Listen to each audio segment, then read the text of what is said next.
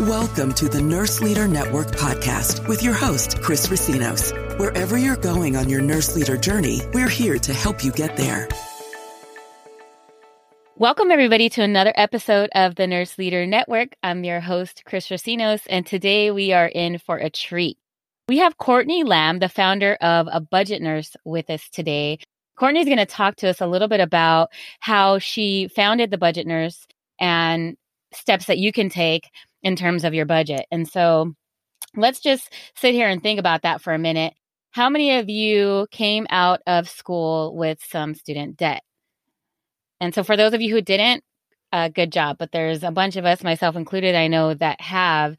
And that student debt was probably really significant. I sit there and look at all of the things that I can't buy because I'm paying down my student loans every month. And, you know, I really sometimes want to be able to buy those really cute shoes. And we have student loans. And so I brought Courtney on today so she could kind of talk to us about what budgeting as a nurse leader might look like. We do it great in the hospitals. And so now what does it mean for ourselves? So welcome, Courtney. Hello. Thank you for having me today. So why don't we just kind of jump into your journey? Tell us a little bit about how you founded The Budget Nurse, what went into it, and why'd you start it? Okay, so I started The Budget Nurse after, sitting down, looking at my personal financial situation, and I was literally $300,000 in consumer debt. That's not even included a mortgage, because at the time we couldn't even qualify one because of all of the debt. So I personally knew that I needed to take some steps to actually change the situation because debt, as we know, is a hindrance. So after sitting down and analyzing all of the debt that we had, I wanted to figure out a way to pay down this debt. And I have created a successful plan. So far, I've paid off $96,000 in consumer debt, and that was done in 18 months. Wow. That is amazing. And are you and your husband like millionaires, or like, do you guys have extra money, or maybe like a really rich parent that helped you pay down that debt? It's great that you say that. We're actually not. We're just normal Americans who have, a normal two household income. We just had a lot of debt. We just mastered accumulating consumer debt, from car loans to credit cards to personal loans to student loans. We had all types of debt. Okay. So when you're in a mountain of debt, where do you even start? Especially for those that maybe are starting off as brand new nurses. So let's say we just graduated nursing school, looking to maybe get into leadership, or we've been in nursing for a while, but we decided to get another degree and have some more debt, or, things just happen, layoffs, life. Where do you even start when you're just facing that amount of debt? You just have to figure out your why. It's so important to know why you want to get out of a situation. That why is what's going to drive you for the momentum you need to get from under so much of debt. For me, my why was my family. I wanted to be able to have a little bit more flexibility in my life. I wanted to be able to spend time and see my children grow, spend time with my husband. And that was my why. So at that point, I knew that I was not going to accumulate any more debt. I wanted to stop using credit cards. I wasn't taking out any more loans. If I decided to go back to school, I was going to have to figure out a way to pay for that cash. I wasn't going to take on any more debt at all. What do you think got you to that point? Because I know a lot of us sit back and are thinking like, I kind of know my why. I know I don't want to work until I'm, 90. But what was a turning point for you? Can you talk to me a little bit about that, like, aha moment? Yes, that aha moment for me was 2 years ago. I'm actually from Columbus, Georgia, and I moved to Los Angeles, California. I left my oldest son with his father in Atlanta, and that was the point that I knew I needed to make a change. And the reason that I came to California, as we know, as nurses, is one of the highest paying states. When I moved from Georgia to California, it actually tripled my income, and I wanted to take that money and actually use it to pay off this debt so that I can be able to live in a more comfortable place back in Georgia. Okay, that makes a whole lot of sense.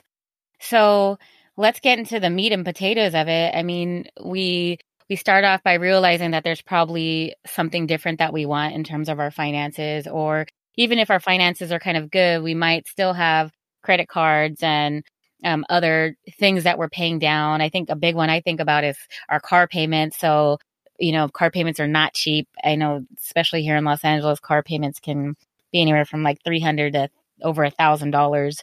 So what's the framework? What does it look like if we want to get a hold of our budget? So I have sat down and I've created 10 critical steps that will help you get out of debt fast. And it's really a lifestyle change. We have to get to a place of being content with where we're at, which means that these fancy cars that we're driving, we may have to let them go. I was one of those people. I drove my dream car, a Porsche Macan. I drove that car and I loved it. But when I wanted to make this change, I knew that was something that I no longer could have. So I moved down in car. I did a lot of things, and that's what I will outline in these 10 critical steps. Great. Well, so what's step one? Okay, so the first step is actually just facing debt. I don't know if you guys know, but as Americans, we owe $1.5 trillion in student loan debt. We also owe another 1.6 in credit card debt. Those numbers they're astronomical. We have to, as people, just sit down, write out all of the consumer debt that we have as a starting point. And that's actually facing it. Looking at that amount for me was $307,000. That was life-changing, just actually facing debt. From there, it's very important to be on the same page with your partner. If you're a married person, that means being on the same page with your spouse, your husband, or your wife. It's very hard to accomplish a household goal if two people are working in two totally different directions. For me and my husband, that looked like us sitting down over dinner, talking about our finances, creating a goal that we wanted to get out of the situation that we were in. We no longer were going to use credit cards. We cut them up. And that was what was very important, is being on the same page with the person that you're in this with. Now, I want to say, if you're not married, I don't recommend combining any finances. Do not leave those separate. Okay, so if you're dating somebody, you're saying keep your accounts separate. Yes, that is my personal recommendation.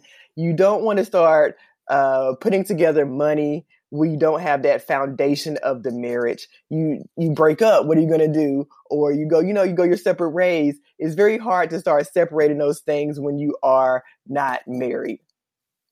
Okay, so what would you do to get people on the same page? And then I have a question about, I was thinking about who else you might need to get on the same page with, because I can see my husband and I totally being on the same page, but because we splurge like at holidays or we host 100% of the events, that there's a lot of other people that might need to understand we're on this journey too. That is so true. For us, we were travelers. We love to travel, and being that our family's in Georgia, we would go there frequently. We had to set that expectation with everybody. Hey, we are on a plan to get out of debt. We want to be able to purchase a house. We want to be able to send our kids to college. So we're no longer going to be able to host these events anymore. It's very important to let everybody around you that it may affect, let them know your plan. And for those who respect your plan, that means a lot. And that even is for your kids too as well. My oldest son, he always is talking about, is that in the budget? Is that in the budget? So, it's very important to let your kids know also what's going on when you're on this journey, because you're changing your lifestyle. Yeah. It was so funny because I just started talking about this concept to my kids, like not even 2 weeks ago. And we were at an amusement park this weekend, and my son came up to me and was like, Mom, can we go to the gift shop? And I said, son, we should probably really think about what the purchases that we want to make and, where we could probably apply that money better. And so then my next son asks Mom if we can go to the gift shop. And that son looks at my other son and says, hey, we're on a financial diet. We can't go to the gift shop. And this is a 9 and a 12-year-old. So it's kind of funny to hear them use the language after, just like one conversation. They know that we have a goal and, what it's going to take from each of us in terms of sacrificing to meet that goal. So it's kind of cute. It is. My oldest son is the same exact way. He's like, oh, we can't do that. Or is this in the budget? So it also sets that foundation for your kids, because the whole purpose of going on this journey is to transform or change future generations. And it starts from when they're kids, setting these foundational things around finances, letting them know what a budget is, letting them know what money is, letting them know to stay away from credit cards and student loans, because those things will hinder us for decades and we don't even realize it. Yeah. I think I see all kinds of articles and it talks about how we should include like Finance 101 in high schools. And while I agree with that, there's also the flip side of it, which is if we did a better job of modeling it, or even if we do a great job with our finances, if we're not sharing how we're getting to those goals with our kids, it's a huge disservice for them. And so I agree. all right. So let's say we've done that. We're on the same page. We've given all of our family and friends kind of a notice of what our intentions are and where we're going to go. What's the next step? We must vow to not use credit again. If you want to get out of a mess, you have to stop the behavior. That looks like cutting up your credit cards, those mailers that we get all the time, throwing those away, the emailers that we get from the bank. Don't let that temptation come in and allow you to go back into the situation. So just make a note to you and your spouse that we're not going to use any credit again. No more car loans. Don't take on any additional credit. What if I'm scared to cut my credit cards up because there might be an emergency? In that case, put those credit cards, I recommend, maybe in a drawer, and you need to have a starter emergency fund. That's the very first things. And that can be a super small amount, $1,000, something that if emergency does pop up, you can then take care of it. And emergencies, as Americans, we think emergency is, oh, I'm out of XYZ. Let me run to the store and get it. That's not a true emergency. So you need to also understand what is a need versus a want. And that's another driving factor in this entire process. Tell me a little bit about how we assess a need versus a want. So when we're talking about a need, you need this to stay alive, to be functional. That's maybe food, your electricity, something that you need to use in your daily life. A want is those pair of shoes at the store. A want is maybe new sheets for your bed. A want is going to the amusement park. Those are wants. It's not anything that you need to stay alive. And that's what we have to start differentiating in our daily spending, needs and wants. Yeah. I would say that since we live in Southern California, for some folks that live in Orange County, going to Disneyland might actually be a need for them. I have a bunch of Disney fan friends that would say that was definitely a need. But I think that speaks to also when you're planning out your budget, it is really important to make sure that you do have something carved out to still enjoy your time in life, right? So you might not be spending every penny you have on enjoyment, but there should be, I think, some spend on entertainment or fun, if you will. I don't know. What do you think about that? And that's actually the next step, is actually creating a zero-based budget. And you definitely can include in there date night, taking the kids to the movies, taking the kids, maybe it might be to Disney for their birthday or some special event. So you definitely should put some money into there for having fun. Like for us, our fun amount looks like $200 a month. We have become accustomed in living in this wonderful state. There's so many things that you can do for free here that we take for granted because we have all of these amusement parks and other things for us to spend our money on. So for me, a weekend of fun with my kids may look like going down to the beach with a lunch that I prepared at home. Is a great way to get out of the house, or we may check out some of the state parks, but finding things that you can do for fun that are free. And another thing that is our friend is Groupon, especially for women. I use that all the time for a nice mani-pedi that I can get for $35, or, eyebrow waxing I can get for $10. So I use Groupon to take care of like self-care things. We just have to get out of the habit of spending all of our money for fun. And that's what we do with the credit cards and living above our means. So tell me more about zero-based budgeting. What does that look like? What do we do? How do we do it?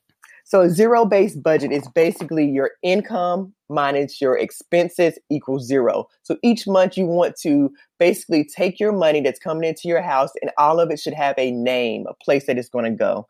At the end of the month, your goal is to have zero. So that means after you pay your rent, your utilities, you buy groceries, you pay your car note, your cell phone, your student loans, whatever extra money that you have left, that should be going to debt. It should have a purpose. We tend to, when we know we have an extra $1,000, we tend to just spend each and every day until that $1,000 is gone. But when you sit down and do a zero-based budget at the beginning of the month, you're telling your money where to go and you're no longer wondering where the money went. So what about for those folks that don't have any debt right now? What would they do with that remaining amount of their money? Have a purpose for it. Are you saving for something? Are you investing your 15% of your income for retirement? If you're doing all those things, your next goal should be to pay your house off. Why do we need to have a mortgage for 30 years where we're paying double the amount of the house? Use that money, have it allocated to pay. Hey, I'm going to send an extra note to my mortgage this month. How would it feel to pay that house off in maybe 10 to 12 years versus 30 years? Now you have another 15 years where you can take your money and invest it. You can be able to grow your money, create that retirement or the life that you really, truly want to have. So when it comes to zero-based budgeting, like, do we do it on paper? Are there any apps, or how do you do yours? How did you start yours? So I actually started mine with a Excel spreadsheet. So it was very time consuming. There is one app that I really, really, really love. It's called EveryDollar. It is made by the Ramsey Company. It allows you to basically go in on your phone or your computer. You can set up all your categories. It's actually pre-filled with a lot of categories that we all use, but you can definitely add to it. And each month, it allows it to transfer over to the next month. So you're not spending as much time doing your budget every month. They do have a service where you can actually link your checking account to the app, so that you can take every time that you use your debit card, you can then drop those into the categories and it keeps a running tab. So you know, hey, I only have $500 left for groceries, or I only have $30 left at Target. So you can actually see it as the transactions come in. Oh, okay. That's interesting. I like that. Okay, so that was step 4. What does step 5 look like?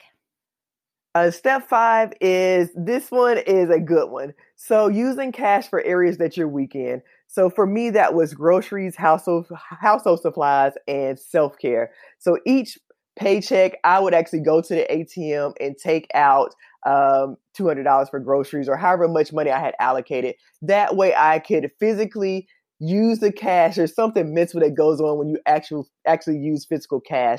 It's more of a tangible thing, so that you can then be more conscious of what you're spending your money on in those particular categories. So for some people, that's going to look like your fun money. So if you're only allocating maybe $200 to have fun for the month, actually having physical cash to use for those particular transactions. Once that cash is gone, that's a mental point for you to know that you no longer have any more money to spend in that area.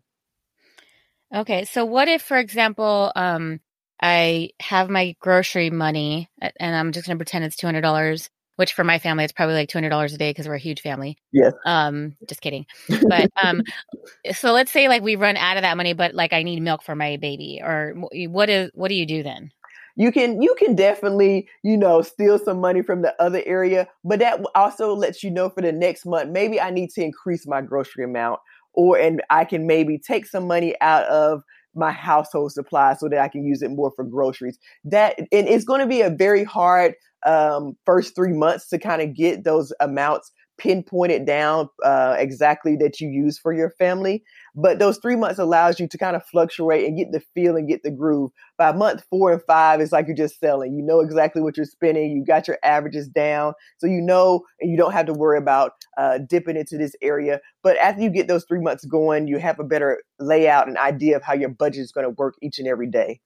Okay. And then what about if there's, like, I'm thinking we have this whole budget laid out, everything is going good, and then bam, we have a car issue, a flat tire, or whatever it might be, that you didn't budget for. How do you remedy that? And that's when it's important before you start this process to have an emergency fund. My emergency fund is very small. It's $1,400, and that would cover maybe a flat tire or an unexpected thing happens to my car. Or if I was in an accident, my deductible, it would cover a true emergency. And I keep my emergency fund small because it makes me stay laser focused on my goal. I know that I don't have a huge amount of money to fall back on, so I need to stick with the plan that I have laid out. How do you grow an emergency fund? Let's say I'm totally in debt and my credit cards are maxed out and I'm paying, I'm paying the top that I can basically pay in terms of minimum payments. How does one start to grow their emergency fund if that's the situation that they're in? So that is one of the steps too as well. It's called pick up an extra job, get some extra money coming into your household. For me, that looks like me picking up a moonlight job. I spend 1 week a month where I go and I work at a different place, and that brings in some extra income. It's all about increasing your income if you want to get out of this situation. So by taking on that extra job, I was able to then start my emergency fund, and then I had some leeway to actually start paying off the debt. So any way that you can find to bring in extra money into your household is going to be extremely important in this process. Okay. What if I don't want another job? What are some other ways that you can think of? We probably have some listeners that are like, okay, I already have 2 jobs. I can't do another one. What are some other ways that you could think of that people could earn some extra cash? Side hustle. There's so many things out here for us to do. We can start blogging. We can start podcasting. We may be really good at these little crafty things that we do around the house that you may sell. You look at that as a side hustle. Maybe you're a good baker, baking cakes. There's a lot of things that you can do that maybe will not bring you outside of your house, but you can still bring in extra money into your household. Absolutely. I've also heard of folks just going on and having, like basically a huge yard or estate sale. So they go through their stuff and things that, maybe aren't super meaningful to them is just kind of cluttering up their house. So it's kind of like a win-win. They have, extra way to bring in some cash and they're decluttering their house. I totally agree. That was actually one of the things that I did do. I sold some designer shoes, done that. I've sold some designer purses. I let those go. But for me, it wasn't hard to let them go because I had a bigger purpose. I knew my why. I knew why I was doing this. So it actually became momentum and fun to be able to bring in this extra money to actually see this debt decreasing. I totally resonate with that. So, Courtney, tell me about the next step. I know a lot of us out here are driving these fancy cars. And like I said in the beginning, I definitely was one of those people. I had to get rid of that car. That car was tying up so much of my money. The car note was $1,000. I was paying very high insurance and not to mention the gas. So I was spending out close to $1,500 for a car. There's no way that a person in $300,000 worth of debt should be spending out $1,500 per month on driving a fancy car. So I did get rid of that vehicle and traded down to something that was a little bit more reasonable for me. I drive a Prius, which is a California car. I fill up twice a month. It was such a great decision. That right there freed up an extra $1,000 for me a month that I was able to use to pay towards debt.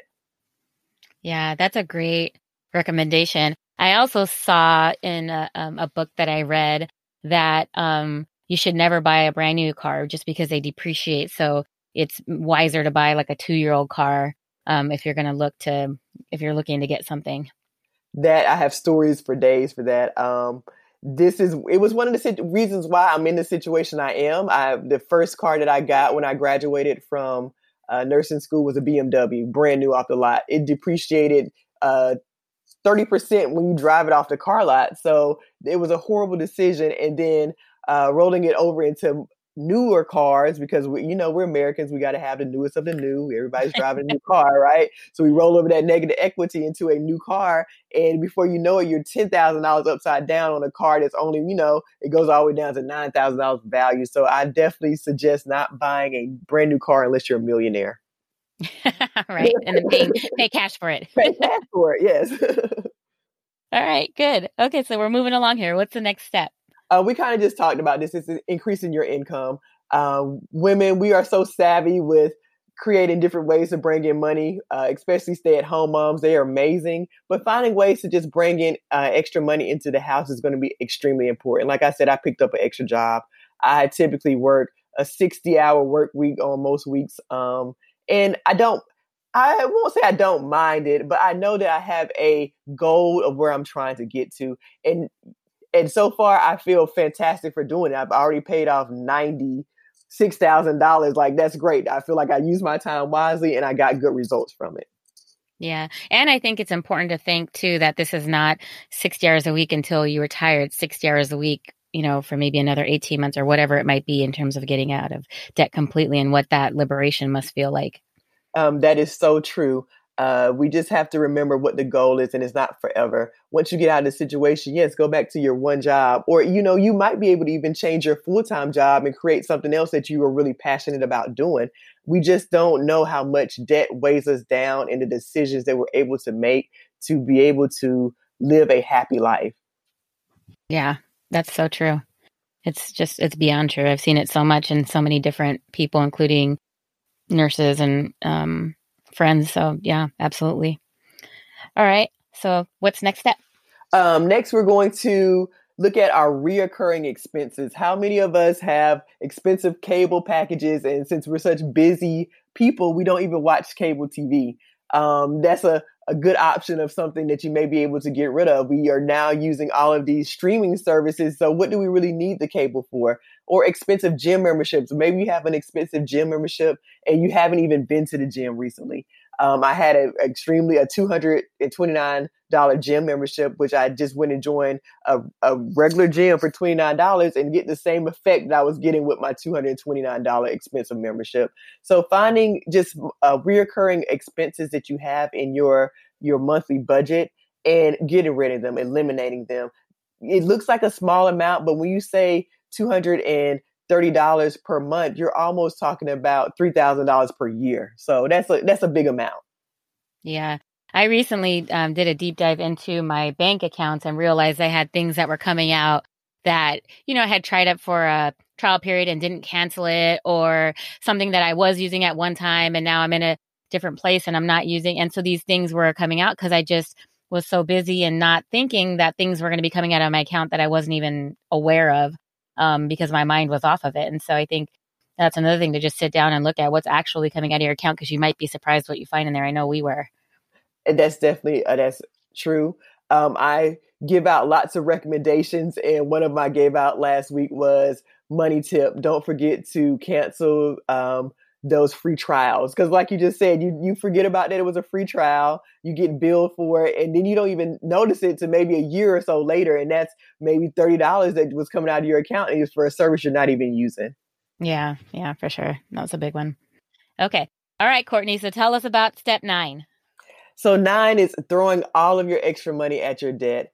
When you are doing this, you need to use the debt snowball. So what is the debt snowball? That's when you list out all of your debts. We did that in the earlier step 1. Make sure that when you list them out, you do them from smallest to largest. You want to start with the smallest balance first. Use all your extra money and send to maybe that $500 store card you have, and then move on to the next amount and work your way all the way up until you get to the biggest amount. I'm one of those people that likes to check stuff off my to-do list. So sometimes I actually write things on there that, like, my to-do list is feed the dogs, that I know it's going to happen no matter what, but it just feels good to check it off the list. Yes. So I can see how, even if you're paying off a small debt to start with, how amazing it feels when you're like, okay, that's one down, next one's up. And I actually have a Excel sheet that I still currently use. It has everybody listed on it. And when I started, I had 22 people on this list. And just to be able to go in and highlight that thing was done, it was a good feeling. It's the momentum that you need to have when you to get you to those student loans at maybe $134,000, and you're going to be sitting there for a while. So it feels good to be able to check off things and see the progress that you've made, to see where you've come from. Yeah. What does your trajectory look like right now? How long do you think it'll take you to finish paying off the rest of your debt? So my goal is to be done by the end of 2021. So we have about 211,000 left to go. And so I'm looking at 2021. Hopefully that's the goal that I'm aiming towards. Such a good feeling to know that everything will be done in that short amount of time. We're sitting here talking, it's February of 2020 right now. So that's life-changing, right? And that's something that in my own mind, is not something that would be accomplishable. So I can see how empowering that is. And I thought it was not possible, but by sitting down and doing these things, it showed me that it was possible. I needed to sacrifice now to get to this goal. And, I'm not hard on myself. If it takes me an extra 6 months to do it, that's fine. I'm just glad that I was able to do this in 4 years versus being in my 50s or 20 years from now, still having all of this debt hanging over me. So by sitting down and doing these things, it actually will show you that you can attain this. It's not as unrealistic as you think it may be. It may be painful in this moment because, we can't go out to eat every single day anymore. It may be painful in this instance, but knowing that you can get through it, it feels amazing. Yeah, absolutely. So bring us home. What's the 10th step? It's tracking your progress. It kind of ties into the last step. Looking at each month, I post on my social media where I'm at in my journey. Those posts are so powerful because I can look back and say, last month I was here. This month I paid off $9,000. That tracking your progress is going to give you the momentum that you need to continue on in the process. So each month, just looking at the balances, subtracting them, knowing what's remaining, is very important. That's awesome. So the process sounds fabulous. I can't imagine why we wouldn't want to do it. The one thing I can think of is, we talk about kind of downsizing or living frugally, and, that might have a negative connotation. Like, I don't really want to give up my style of life right now. What do you have to say about, changing that mindset? How can we do it? And how can we really just, be on the same page with where our heart is, which is we want to be out of debt? That all has to do with contentment and knowing your why. So your why has to be stronger than the situation that you're in. You have to have a bigger purpose. Also, it's important to surround yourself with people who are doing the same things. So that means you may have to move away from your friends that go out to eat every night or every week. And you may have to surround yourself with other people who are doing the same thing or going through the same thing that you're doing. So that's what I've created, or I'm creating, is a community of people who are working towards the same goals, who are sharing their wins with each other. Being around those people gives you that feeling that there's other people struggling with you as well. And you're not the only person that's going through this, and you see other people are sacrificing doing it. That is a community that you need to be around to get through this type of situation. Yeah, I love it. It's so funny because I see how so many nurse leaders do so well when it comes to budgeting in their professional roles. And then we still struggle when it comes to personal roles for a variety of reasons. And so I think, our episode today is just going to kind of knock it home and give people hope that might not have had hope in terms of their financial situation. I agree. We do, as nurse leaders, we manage billion-dollar budgets, but we can't seem to get a hold of our budget that's drastically less than that. So using those skills that we have at work and implementing them in our personal life is so important, because we have so many tools that are given to us that we can actually just use in our personal life and make our situations better. Yeah. I need a CFO. I need to be married to a CFO. But yeah. Okay. Well, Courtney, if folks want to learn more about the Budget Nurse and be a part of that community or find out more about you, where can they go?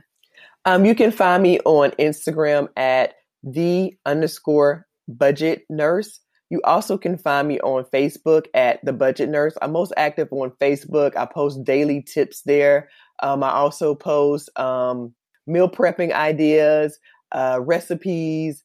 We're just creating a community there of resources for people to help you get started on the journey. Just some things that I found very helpful over the last 2 years that keep me going, and just creating an atmosphere of other people that are working at the same goals, so that you can connect with and see what other people are doing and how they're being successful in this process. Thanks, Courtney. You, I believe, have just changed many people's lives today. So I'm so appreciative that you're able to come on the show and share a little bit about your work around budget. Thanks for coming. Thank you for having me, Chris. All right. Bye. Bye.